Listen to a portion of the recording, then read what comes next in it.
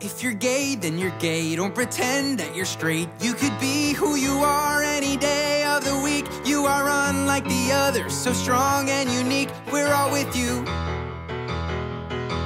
If you're straight, well that's great. You can help procreate and make gay little babies for the whole human race. Make a world we can live in where the one who you love's not an issue. 'Cause we're all somewhere in the middle. We're all just looking for love to change the world.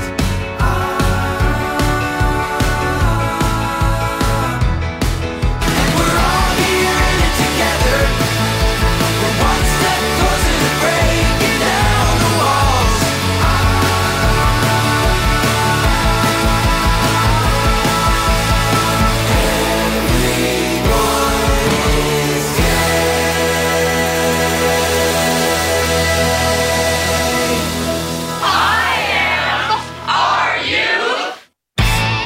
Thanks for tuning in and welcome to IMRU Radio Magazine. The nation's longest-running lesbian, gay, bisexual, and transgender radio show. Out front and out loud since 1974. I'm Wenzel Jones. And I'm Abby Dees. Friday was the International Transgender Day of Visibility, and as we all know, the T in LGBT is way too often overlooked, but tonight's show is all about the T. We'll talk with Ames Simmons, who is the Director of Transgender Policy at Equality North Carolina, about Thursday's repeal of HB2 in the Tar Heel state. And our Miss Barbecue is in conversation with artist, TV producer, and trans advocate Zackary Drucker. And Steve Pride talks to retired Navy SEAL, author, and trans advocate Kristin Beck. And finally, I share my report from Saturday's rally for trans resistance in Santa Monica. But first, the national and international news from This Way Out.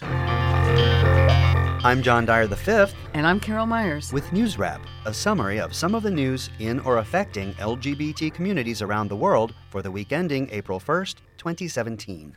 Despite his misgivings and apparently believing it's the best he could get at this time, North Carolina's Democratic Governor Roy Cooper signed a bill repealing the state's infamous so-called bathroom bill, HB2, on March 30th.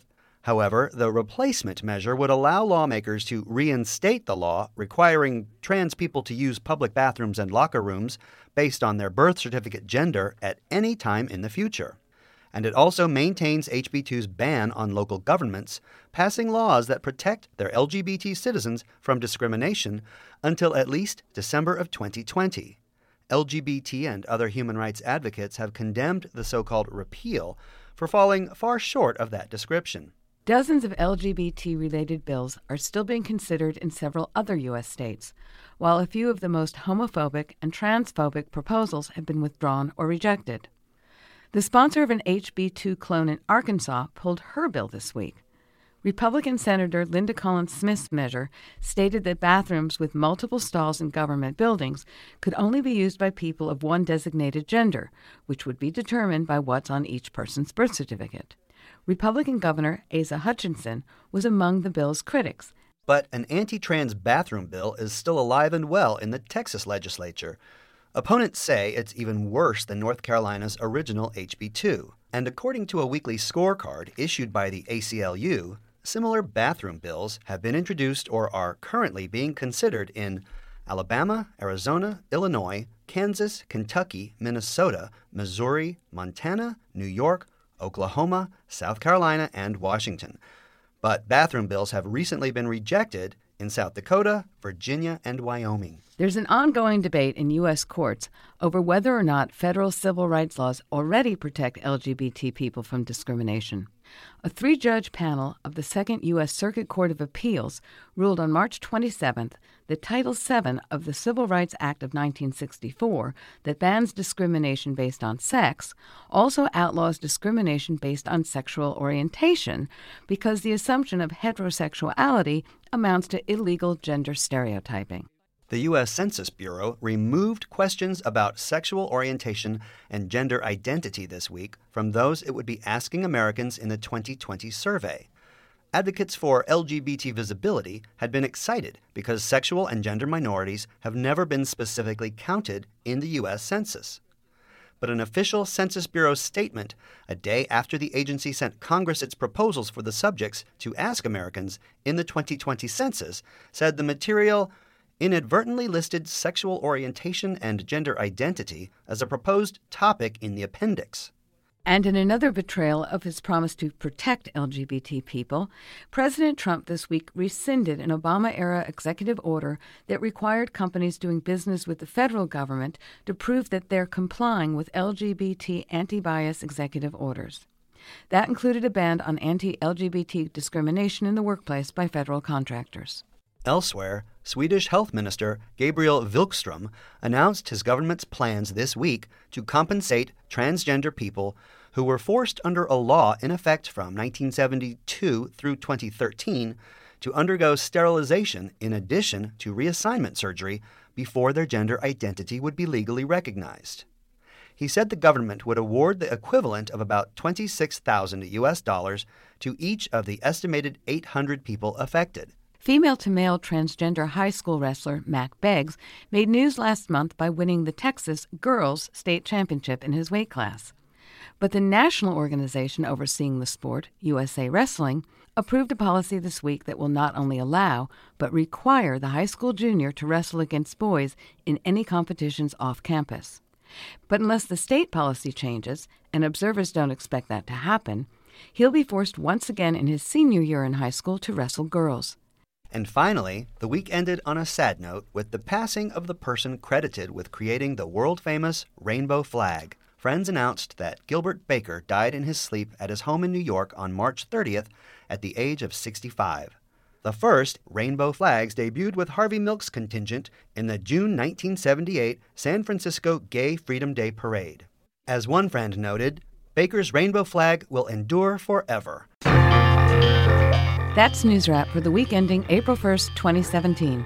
Produced by Steve Pride, written by Greg Gordon, and recorded at the studios of KPFK Los Angeles. Follow the news in your area and around the world. An informed community is a strong community. News Wrap from This Way Out is brought to you by you. Help keep us on the air and in your ears at thiswayout.org, where you can also read the text of this newscast. I'm John Dyer V. And I'm Carol Myers. Remember, you can hear all 30 commercial-free minutes of This Way Out on the podcast at thiswayout.org and on iTunes, SoundCloud, and Stitcher. And I am very sorry to hear about the passing of Gilbert Baker. I wonder if when he came up with the original design for the flag that later got changed, if he had any idea how important that would be. I know. And the weird thing is, I mean, you say it's an original design, but arranging colors in that order It's is nature, not, honey. in fact, original. And yet, now there's a sense of gay ownership when you see a rainbow. Well, I'm getting out my flag swag. I know. Our ornaments and our erasers and My our earrings. scarves. And it's all there. And you can do it too. As you heard in the news, the repeal of HB 2 in North Carolina last week was not exactly what we all had hoped for. Joining us to talk about that by phone all the way from North Carolina is Ames Simmons, the Director of Transgender Policy at Equality North Carolina. Are you there, Ames? I am here. Thank you for having me. Hi, thank you for calling in. Well, I'm a lawyer, and I've been trying to get my head around what this new HB 142, sort of the new and improved HB 2, actually is. Can you enlighten us? Sure. It is for sure not an improvement from the perspective of the LGBTQ community. The bill that was passed on Thursday of last week, while it does repeal HB 2, it prevents cities and towns in North Carolina from being able to enact laws that protect their trans residents from bathroom protections at all permanently. And it also prevents cities and towns in North Carolina from being able to pass ordinances protecting people in private employment and in public accommodations for another almost 4 years. So from our perspective, when you're a trans person who may be victimized by harassment or discrimination or violence, just stepping outside your front door, 4 years is too long to wait. Ames, this is Wenzel. I'm the one who's not a lawyer. And anyway, I'm just wondering, when I read this story, I wonder what is it in the culture that people go from one discriminatory bill and then leap right into another? Is this building political capital for somebody? Or, I mean, why would anybody do that? This bill is part of a disturbing nationwide trend that we've been seeing for the past several years of bills that either chip away at LGBTQ rights that have been established by statute or by court decision or by executive order, or that somehow seek to reinstate an animus against LGBTQ people that, goes back for many years in our culture. Governor Roy Cooper, who initially came out very opposed to HB2, indicated that he sort of felt like he signed it into the new revision. He signed it into law and expressed sorrow that he wasn't able to do better. Do you feel that that was true, or could he have done better? I also feel sorrow that he was not able to do better. He certainly campaigned on a promise that he would fully and cleanly repeal HB2, and that is not what he did. Like you, I heard the same statements about how he wishes that he could have gotten a shorter moratorium or that he would not have had to sign that into law at all. But from our perspective, he's the governor, and he has the opportunity to show leadership there. The LGBTQ community doesn't have that kind of political capital. So we're very disappointed that he did not exercise leadership in that moment. So now the question of who gets access to which bathroom is regulated by the state legislature and not by local colleges, cities. Yeah. What does that even mean?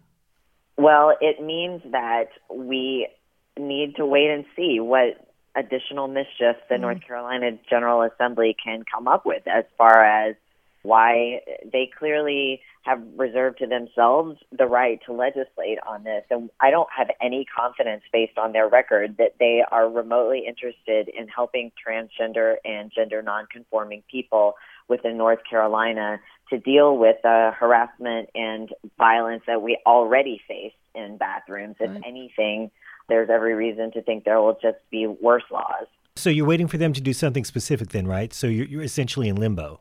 That's right, particularly since any city that does want to ensure that trans and gender nonconforming people are able to use the bathroom without harassment, they're prevented from ensuring that. So it's every person for themselves. In the last few moments that we have here, I know Equality North Carolina has really taken leadership around HB2 and many other things that come down the pike in North Carolina. Have you talked about how you're going to strategize around this yet? We definitely are going to continue the good old-fashioned political tactics of organizing and advocacy and public education and outreach, because we know in particular that the more people that personally know or work with a transgender person, the more likely they are to stand up for our rights. So there's certainly a greater public education campaign that's part of this, in addition to the usual legislative and advocacy agenda. Well, thank you so much for keeping out there and keeping the fight going, because people have to do that, and we can't become complacent. No, and we will check in with you again, no doubt. Yes. Ames Simmons from Equality North Carolina, thank you so much for taking the time to talk to us. Thanks. Thank you for having me. Good night. Zackary Drucker is a transgender artist, activist, producer on the TV series Transparent, and a longtime friend of our own Miss Barbecue, like everybody. I know. I'm Miss Barbecue with writer, producer, performance artist, and close soul sister, Zackary Drucker. Hi, Miss Barbecue. Hi, Zackary. I'm so happy to be here with you. I'm so happy to have you here. We're having like a leisurely chat as if we were just sitting around the table at my house. Having tea like we've done before. Mm-hmm. Absolutely. When did you know that you were trans? What was the moment? You know, I think that it meant different things to me at different times. When I was really young, 3-4 years old, some of my earliest memories are of dressing up in my mom's clothes and of selecting her clothes for the day as she was getting ready to go to work, kind of like having great excitement about what was mom going to wear, how was I going to put her outfit together.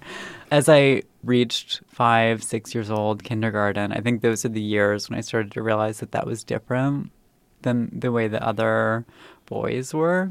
But I had a lot of female cousins that I was close to. I was a creative kid. And then I discovered the word transgender when I was 14 years old. I shoplifted a copy a copy of Kate Bornstein's Gender Outlaw, which had come out probably a few years before that in the mid-90s. And when I discovered the word transgender, I realized that it was an answer to a question that I'd always had. And ever since I was a kid, people would ask, are you gay? Or, there was always this sort of assumption that it was about my sexuality or who I was attracted to, because there was no awareness of trans people. I mean, trans people were like so far on the margins that you saw trans folks on talk shows. You could see them, you could identify them and know that they were out there without it being a part of your actual physical reality.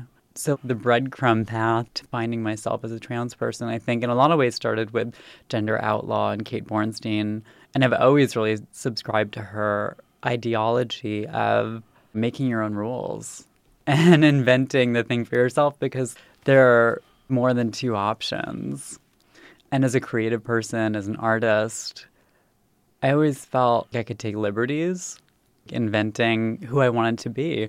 Part of that was being Zackary Drucker and not feeling pressured by an external world where maybe there wasn't as much space for us to sort of create room for a different way of being.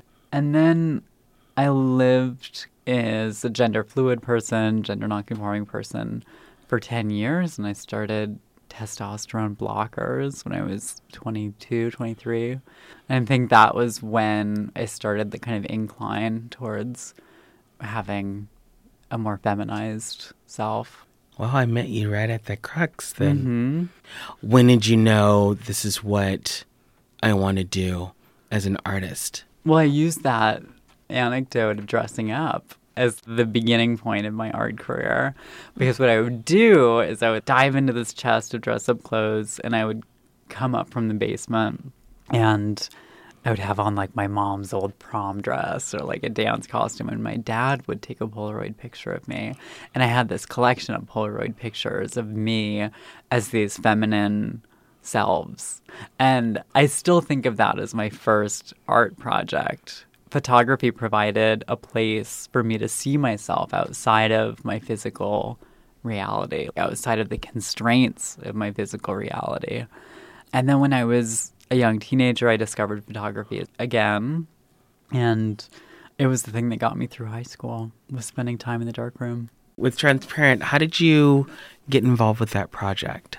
When Jill Soloway started to write the pilot, she had met Reese Ernst, my collaborator and fellow producer on Transparent, at Sundance in 2011. It was around the same time, I think, that her parent came out as trans. And Reese's film was about a trans man and his girlfriend on a road trip. It was his thesis film as he was getting his master's at CalArts, called The Thing. And a few months later, a friend of mine connected us again to Jill and said, Jill's writing this pilot about a transgender parent, and you guys should connect and talk about it. And Jill picked up the correspondence right away and said, why don't you guys come over? Here's the pilot. She was still drafting it, but we knew pretty immediately that it was going to be major. And we've just been thrilled to be a part of it. And I remember when Jill had us over for lunch that day, she used the word collaboration. And we were both coming out of an art community for the most part. So that was exactly the right word for her to use with us. And she has a really non-hierarchical way of working. People really do contribute to the creative process. I heard about that on the set and stuff. It's very collaborative with everybody, from the grips to the lighting people. Everyone is able to put their say in something. Absolutely. And I've worked on the set before too, and it was a very collaborative set. I mean, certain things needed to be in place, but it was a very collaborative set. Do you always factor, I am a trans person doing this project, or do you see yourself as Zackary doing this project who happens to be trans. Whenever people ask me about who I am, I always start by saying I'm a human. Yes. And when people want you to kind of lay out your identity keywords, I always start with human, artist, trans person, a Jew, I'm Jewish. That's a part of my identity. All those things, play in. But I think that sometimes we get so caught up in seeking definition and finding solace in definition that we undermine our common humanity and the fact that we're all one. So I think always starting with I'm a human, you're a human, there's no way to draw boundaries between that. For me, being a gender nonconformist, I feel I'm in the middle of being gay or trans. And I've gotten it from both sides of, well, you're gay, just deal with it. Well, you're trans, take your hormones and be quiet. And I'm like, no, I'm gender nonconformist. I feel just as not understood, just as the trans community was. I feel like I'm not understood on why I stand behind gender nonconformist. Almost like how bisexuals are treated, just pick a side, kind of deal. And so I feel gender nonconformist is the next group that needs to be understood and talked about. Yeah, I don't always make those distinctions because I think that the fight for gender equality includes hundreds of years of feminism has led us to this point. We're talking about gender equality for a larger group of people. In recent years, there's been more conversation about how masculinity is restrictive and how it prevents adolescent boys from experiencing a full range of human behavior. Gender roles restrict so many people. We're all navigating that in our own ways. I think that being a gender nonconforming person is very difficult. And I did that for years too before I transitioned from 14 to 24, basically. I was androgynous, I wore heels, I wore makeup, but I was not trying to present as a woman. I was presenting as Zackary. As a mix of signals. And I think that is a more difficult position. So I have a lot of admiration and respect for you and for you choosing to be comfortable in that space and to claim it. I think that social justice movements right now are gaining a lot of momentum. I mean, this is like the 60s all over again, and it's class consciousness that came from Occupy Wall Street. It's people recognizing that there is a huge disparity between the working class, the middle class, and the uber wealthy. I think that people are fed up. And then I think with Black Lives Matter, we have a conversation around violence against Black and brown bodies, the prison industrial complex, and how it's basically a new form of capitalism. Yeah, and it's a continuation of slavery, ultimately. So it's not just one group rising up, it's a consciousness throughout society, you see. Yeah, and I think that we also see this rise of white supremacy, of misogyny, of patriarchy. I mean, I think that we're kind of like in this carcass, like we're all standing in this carcass right now, and there's certain people who are trying to like pull us back into the 1950s. But once you see something, you cannot unsee it. We're moving forward, whether folks like it or not.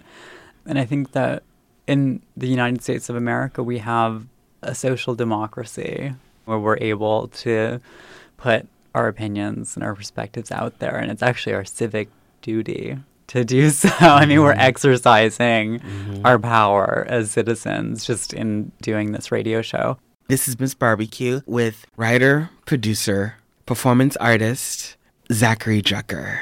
How do you handle cis women who tell you you'll never be one of us? That sentiment is out there and it's well publicized. I think that that's a really small vocal minority of they're called TERFs, trans exclusionary radical feminists. And last year, there was this article in the New York Times by Eleanor Burkett. That was a big deal. And then there was an article in the New Yorker that was really kind of investigating what one of those communities is like and what their belief system is and what it's rooted in. But I think that we're all in this together. And all of the women and feminists in my life are on the same page. I've never, in my immediate circle, encountered a woman who felt... I mean, I guess I shouldn't say that. There's certain people in my periphery, I think, who have been uncomfortable with me in a ladies' room or something like that. It has happened. But I don't think that we can give up our agency to self-define. I think that's dangerous. It's very dangerous. When you say and ultimately it's scarcity politics. It's this notion that you being who you are takes away some aspect of me being who I am. And the reality is that there's space for all of us. Just because cis women exist and trans women exist, we're not compromising each other's positions. You're quiet when we hang out and we kiki and stuff, but I look at your work and it's boom, boom, boom, boom, boom, of major stuff. Thank you, Barbie. I mean, I enjoy the process. I enjoy working on things. I don't think I've ever done it for recognition. It's not a bad thing for people who do. My preference is always to fly under the radar, quite honestly, and just to not be bothered so I can continue doing what I'm doing. Well, that's changed.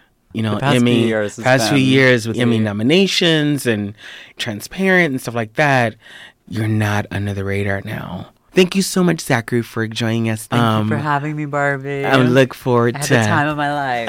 Let's do it again soon. Let's do it again soon. I look forward to sitting with you over many dinners over the years. For the rest of our lives. Soul sister.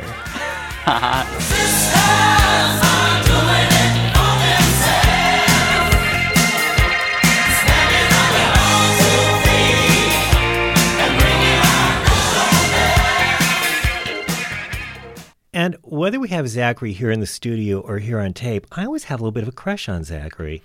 Well, she's such an accomplished woman. Well, then she needs to come in. And smart and pretty and everything. But we need to behave appropriately if we bring people in that we have crushes on. It's true. I know. I also really appreciated the conversation about the idea of gender nonconformity. I know. As a sort of taking the same place in that conversation as bisexuality did, where it is kind of you're not neither fish nor fowl, and the distrust with that. I hadn't really thought about that. But I think we're going to be talking about it a lot more. That's why I love it when we have people like that on this show, because it makes you think. Absolutely.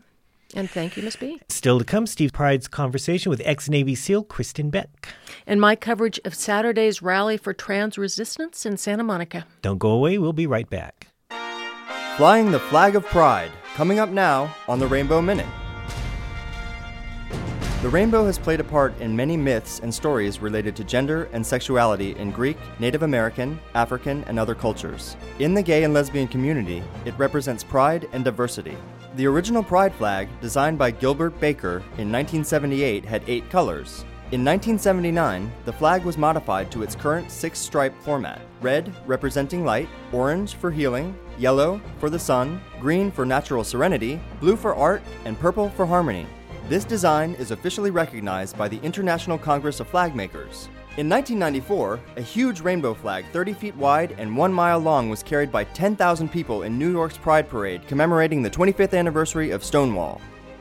The Rainbow Minute is produced by Judd Proctor and Brian Burns and recorded in the studios of WRIR in Richmond, Virginia, and read by volunteers like me, Garth Ellis. Hello, my name is Buck Angel. Listen to IMRU Radio Magazine every Monday night from 7 to 8 p.m. on KPFK, 90.7 FM Los Angeles, 98.7 Santa Barbara, 93.7 San Diego, 99.5 Ridgecrest, China Lake, or streaming online at kpfk.org.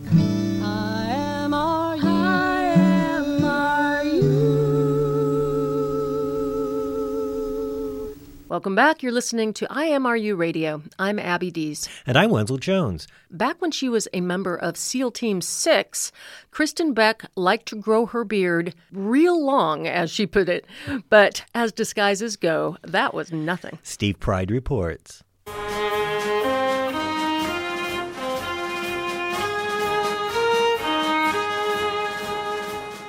Christopher Beck was a Navy SEAL, a hero, a self-described angry bearded Viking who hid her transgender status for 20 years in the Navy, finally coming out in 2013 and embracing her truth as a woman named Kristin. I grew up in a very conservative family, Christian. I have 3 sisters and 1 brother on a farm with a bunch of horses and things, and my father made a comment that I was all boy growing up.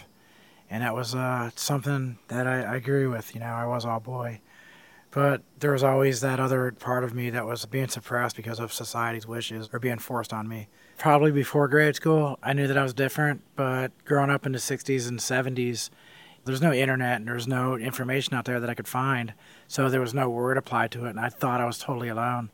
So I isolated. I kept it all to myself. Didn't speak about it to anyone, didn't really think about it. I knew it was there. My older sister, I used to borrow a lot of her clothes. She never caught me. I was always really super sneaky about it, placing everything exactly. So I got very detail-orientated, and that might have helped me in my military career also. But I never even dreamt about saying any of this stuff to my parents, especially. I just suppressed it. I just lived as Christopher. I did let it slip out to my sisters, and I let them in on this secret that I had. I was in high school, I think. Kind of kept it at that level, just a couple of my sisters. My brother, I never talked about it because he was like that macho, really cool football quarterback brother. So I think he would have freaked out, but maybe not. I don't know. Those assumptions are tough to juggle. And then you became a Navy SEAL. I was a Navy SEAL for 20 years. I joined in 1990 in response to Desert Shield, Desert Storm. I went through SEAL Team training in 91 and was at SEAL Team 1 for a long time. I ended up doing 13 deployments. 7 of those deployments were in combat.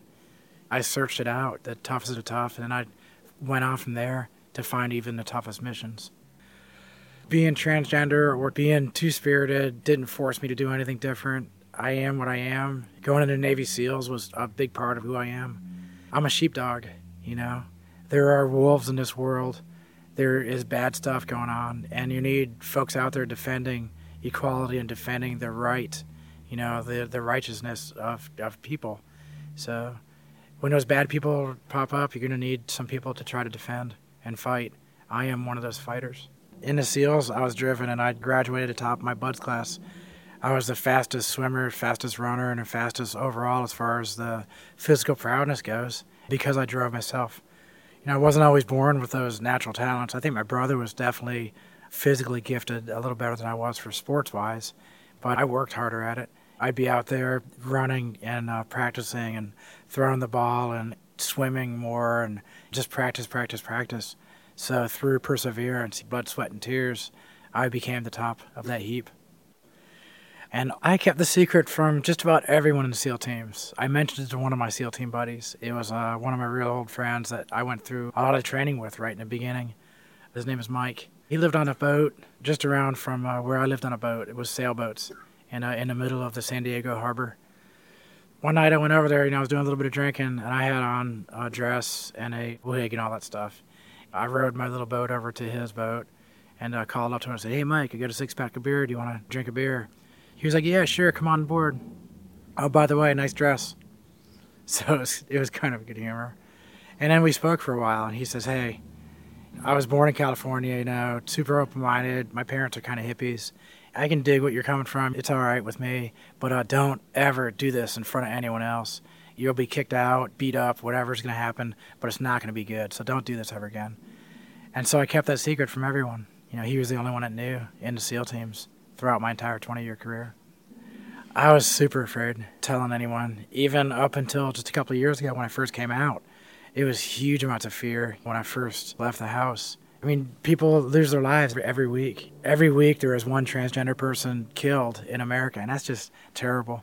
And so there is a lot of fear in the community for our safety and for our lives.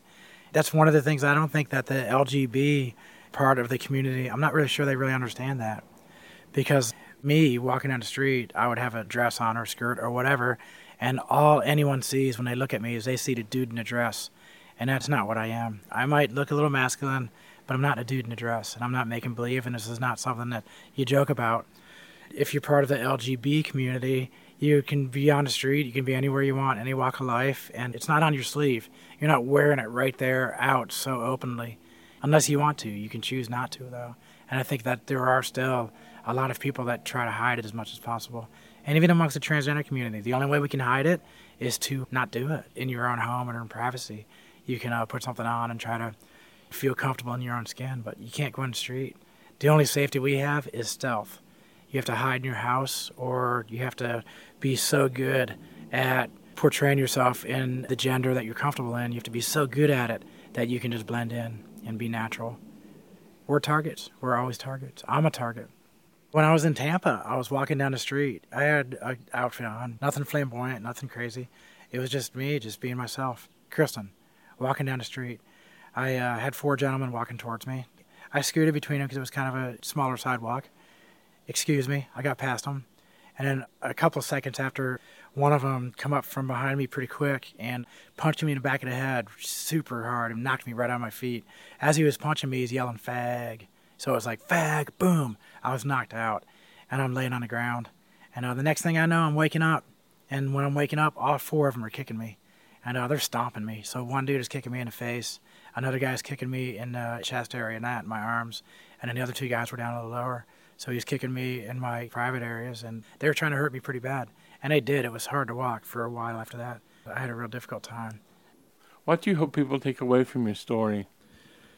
The fact that human beings are dynamic. We are changing. We are fluid. We are gray. We are not Conan. We are not Barbie. We are not binary. You can't put labels on it. We can be anything we want to be, is put our mind to it. The universe has no limits on what we could do. Yet we continually put these labels, yet we continue to limit ourselves.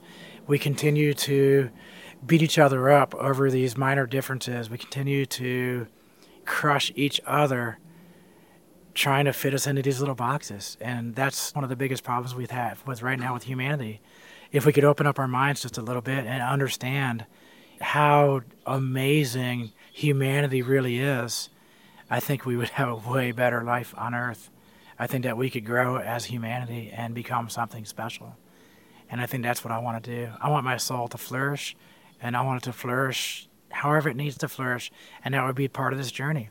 Part of the journey for me is this gender journey and trying to open up other people's minds. That is part of my journey, and I'm going to accomplish that. We label our movement LGBT, but often there's a divide between issues of sexuality and issues of gender. Everybody kind of delineates the fact that LGB is one part of the community, and then the T is a whole separate part. And I think we could say the T and the Q, the questionnaire, the queer side of our community, is kind of off on our own. Because the LG, actually it started out with just the G, were such a powerful force in this movement and pretty much on their own. They saw themselves as separate from everybody else. I still think to this day that there is a lot of separation inside of our community between the LGB and the T. And just recently has the rest of the community even reached out to the transgender part of our community and understood that we are part of the community, even though we're so different, even though that we are separated because one part of the community is all about sexuality and sexual orientation, and another part of the community is about gender and about their self-identity. But I still think it's all the same, because when you really look at it, it's about freedom, it's about equality, it's about a disenfranchised and a crushed part of society that have all banded together to defend ourselves. When we realize that, how close we are together, don't even talk about the sexuality part, don't talk about the gender part, don't talk about any of that stuff. Just talk about a diverse community that can all come together and work as one and work as a team to try to bring that equality, understanding, and open-mindedness to an entire nation. And that's what I would like to concentrate on. It's not about civil rights. It's not about sexual orientation rights. It's not about marriage equality. It's not about gender expression and gender identity and all that stuff. It's not about any of that stuff. It's not about civil rights. It's about human rights. And when we all come together and we realize that diversity flag is not about sex or gender or anything else that we keep applying it to. It's about diversity, and it's about pride. It's about us coming together from all different walks of life and coming together for a common cause. And a common cause is human rights. This has been a conversation with Kristin Beck, a hero in so many ways. And this is Steve Pride. Thanks for listening.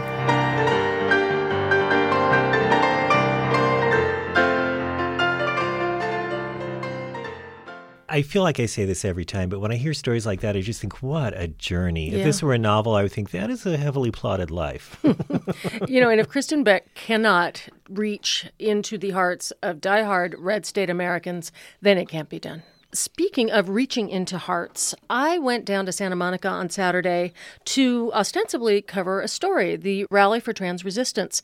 I came away from that day, however, with, I feel like, a lot more friends and a real resolve. I learned a lot, so let me share a little bit of that with you. This is Abby Dees, and I'm at the Rally for Trans Resistance at the Santa Monica City Hall, one day after the International Transgender Day of Visibility. While yesterday was all about celebration and affirmation, today's event is quite a different thing. 2017 has already seen an unprecedented rise in violence against trans people, and the White House has just announced a spate of executive orders that will effectively strip away Obama-era transgender protections. So, the people gathering here today have a message for the president and America. I am Rachel Rose Lucky. I am a transgender activist. I am also one of only 8 openly transgender elected government officials in the nation. You were involved in organizing this event? Yes, I was. What prompted this today? The original impetus was the repeal of Obama's transgender protections, the education guidance through the Department of Education, as well as his executive order stating that government contractors had to be diverse in their hiring. And now that those protections are gone, schools are allowed to discriminate. Obviously, that involves the bathroom and public facilities. And as far as the government contractors, it means is that there is no redress, there is no recourse for transgender people if they are discriminated against. Right now, there are, I believe, 36 states where it is legal to discriminate against a transgender person who is seeking housing, employment, and health care. What's the most important thing that you want to see come out of today? I want people to know 2 things.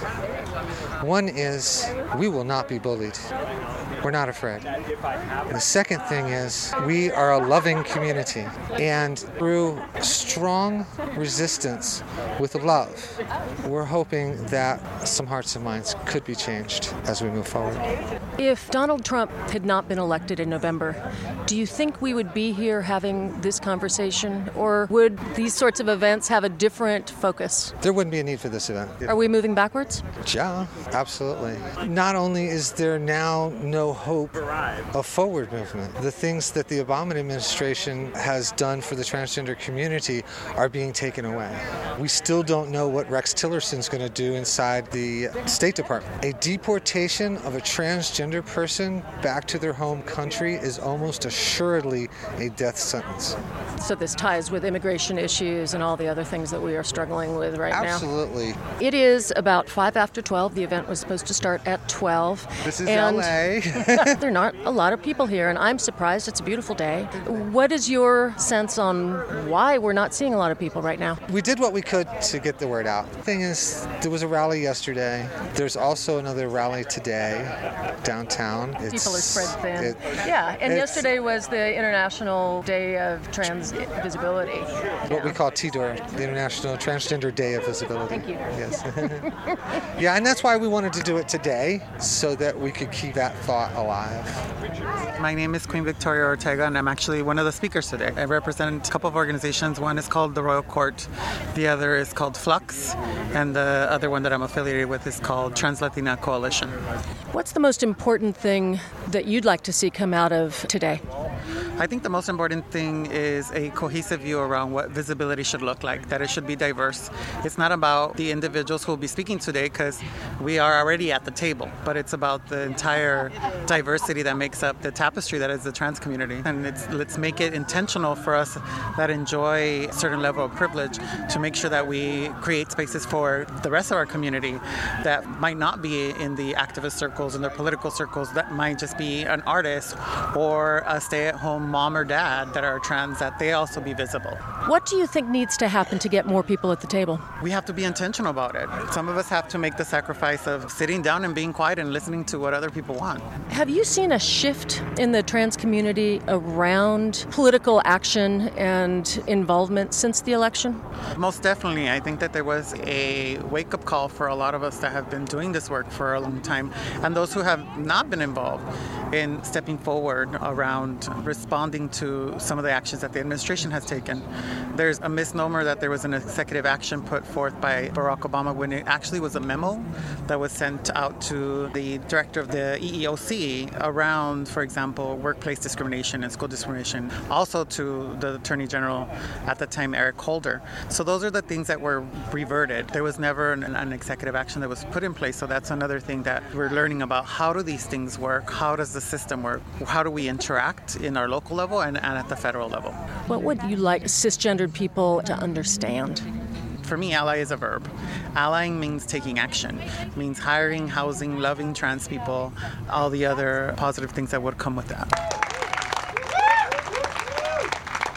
I also want to make sure that I take the opportunity to mention my transgender sisters that are facing incarceration. 97% recidivism rate. Literally, we come out, we go back in. And people wonder why. Sometimes we're referred to as being lazy, complacent, or not trying hard enough, and that's why many of us engage in sex work. But the reality is that we're not given the opportunities. No matter how exemplary you are, there's always an if, an and, because again, we sound different, we look different, and we make people uncomfortable. Well, guess what? That is a challenge today, is being comfortable with being uncomfortable. It's not going to be perfect. Working together doesn't mean working perfectly together. It means having very difficult conversations. And another one of my favorite verbs is adulting. Yes. Adulting, coming through a compromise that we don't have to agree and all be the same. The same vibrancy that exists in every of the circles that are represented here today exists in the vibrancy and diversity of the trans and gender nonconforming community. We got a lot of work to do. But I believe in every single person that is standing here today in the hot, beautiful sun of Southern California, that we are all going to work collectively to make that happen for the trans community. Going back, and if you're not of trans experience, providing platforms for trans people to speak their own stories. And for you to have conversations with your families and friends about how do we support trans inclusive programming with money, with visibility, with telling the stories of trans people, especially trans people of color. I believe that. Do you believe that? Do you? I'm not convinced yet. Do we believe that we can change the narrative for trans people in 2017? Then I challenge and urge all of you to please go out, be civically involved, support, love, house trans people. Thank you. Who am I? Yes. That's a great question. Jessica. I'm an ally. I'm here to support friends. Plain and simple. Just raise my son in a community that we should love everybody. We're all the same. We're no different on the inside. Whether or not your sexuality and your race. I was raised that way, so I want to pass it along to my son. I think it's a beautiful thing. Hi, I'm Barbara Jacobs, and who am I? I'm a LGBTQ activist and advocate and ally. Do you think visibility is enough? I don't. I mean, it's great to be visible and loud and noisy, but I think that people need to understand they have to vote into office across the country. They have to get involved in politics across the country and put progressives into lower level offices so that they advocate for us everywhere. It's not just national politics. What are the next steps that people need to be taking to support trans rights specifically?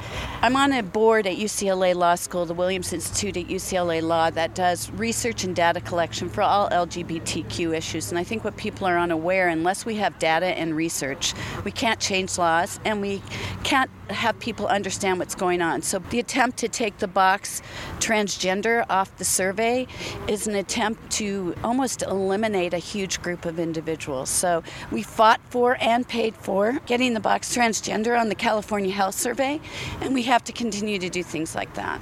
My name is Scott Turner Schofield, and I am a transgender storyteller of various kinds, and I guess I'm an activist. And you spoke at this event? Yes. Why was this event important to you? Because I'm basically taking any opportunity I can to be a voice that supports all of the causes that we need to support as trans people and allies, but that also advocates for trans people to take care of ourselves. This is a really hard time for everybody.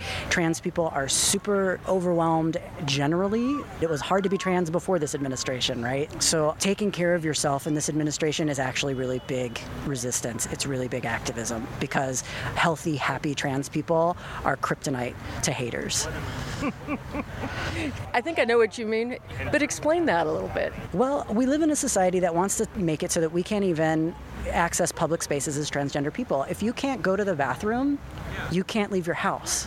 And that's what these bathroom laws, what it really comes down to. If you can't go to the bathroom, you can't work. If you can't go to the bathroom, you can't go to school. If you can't go to the bathroom, you can't leave your house, because what happens if you need to use the bathroom when you're outside of your house? And that is a direct way of erasing transgender and gender nonconforming people from the world, from the face of the earth. What I say is, look, be happy, be healthy, be entitled. Can you imagine telling a straight white man that he could not use a bathroom? Can you imagine what would happen to you if you did? Act like a straight white man. Refuse, resist. Take up space. And take up space, yeah. We also have to live intersectionality by supporting our immigrant and our Muslim friends who are not trans necessarily, but who are suffering deeply like we have been for so long with the government so deeply in our lives. We know the pain of being personally persecuted for who we are. We can hold space for that, and we can help.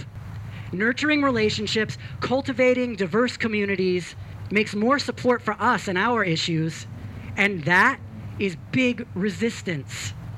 Caring for myself is not self-indulgence. It is self-preservation, and that is an act of political warfare. Audre Lorde said that. She resisted cancer personally and as the political act of prolonging the life of an African-American lesbian feminist. We resist, but we must resist for long lifetimes and find happiness along the way, because a happy trans person is one of the more radical kinds of people I can think of. How about you? Happy resistance. I like that idea.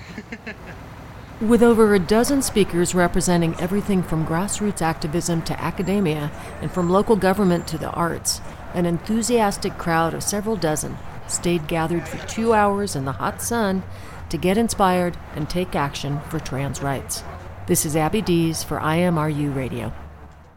And another work of genius by our own Miss Abby. But I love that phrase, take up space. That needs to become the new rallying cry. Hashtag take up space. I know, that's good. Yeah, I know. And it covers everybody. I know. And so Scott Turner Schofield, who was the one that was talking about that. We love him. Just a little advance notice. He is going to be contributing to IMRU in the near future. Yay. But I can say no more, so stay tuned. Oh, you tease. And I also want to let folks know that I wrote a piece about the Rally for Trans Resistance that is going to be in the upcoming issue of the Los Angeles Blade and might be up online in the next 24 hours or so at losangelesblade.com if you want to check it out. We'll link it on the IMRU Facebook page. Yes, we will. Where everybody should be going and liking. Well, that is it for tonight. Our thanks to IMRU's coordinating producer Steve Pride, our director Michelle Marie Gilkison, board op Frederico Garcia, and Rainbow Minute producers Judd Proctor and Brian Burns. Find us online at imruradio.org and follow us on Facebook at IMRU Radio, where the link to the latest show is posted every Tuesday afternoon. And we'll close with a song from out trans musician Skylar Kergil called Tell Me a Story. Isn't that what we've been doing all night? Good night. Strangers stare and they wanna be the first to ask for my life in one word. But it's not that simple. Why do you care to know? Am I a boy or a girl? But I don't care about the answers. The questions were boring. Please tell me a story.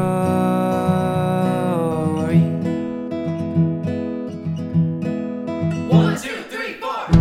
What did your mom say? What is your real name? How about those drugs that you take? And does your voice change? How come you don't feel ashamed? What kind of love do you make? But you don't care about my answers. Your questions ignore me. Let me tell you a story.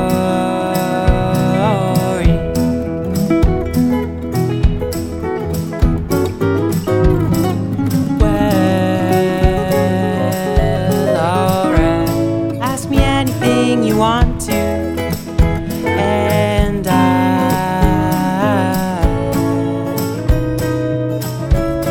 will tell you the truth.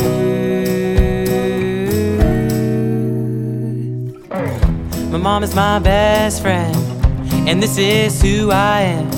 All of it adds up to keep me sane. Yes, I've dropped octaves, 'cause I am a mountain range, and any kind of love's good enough to be made. But I don't care about the answers. The questions were boring. Please tell me a story.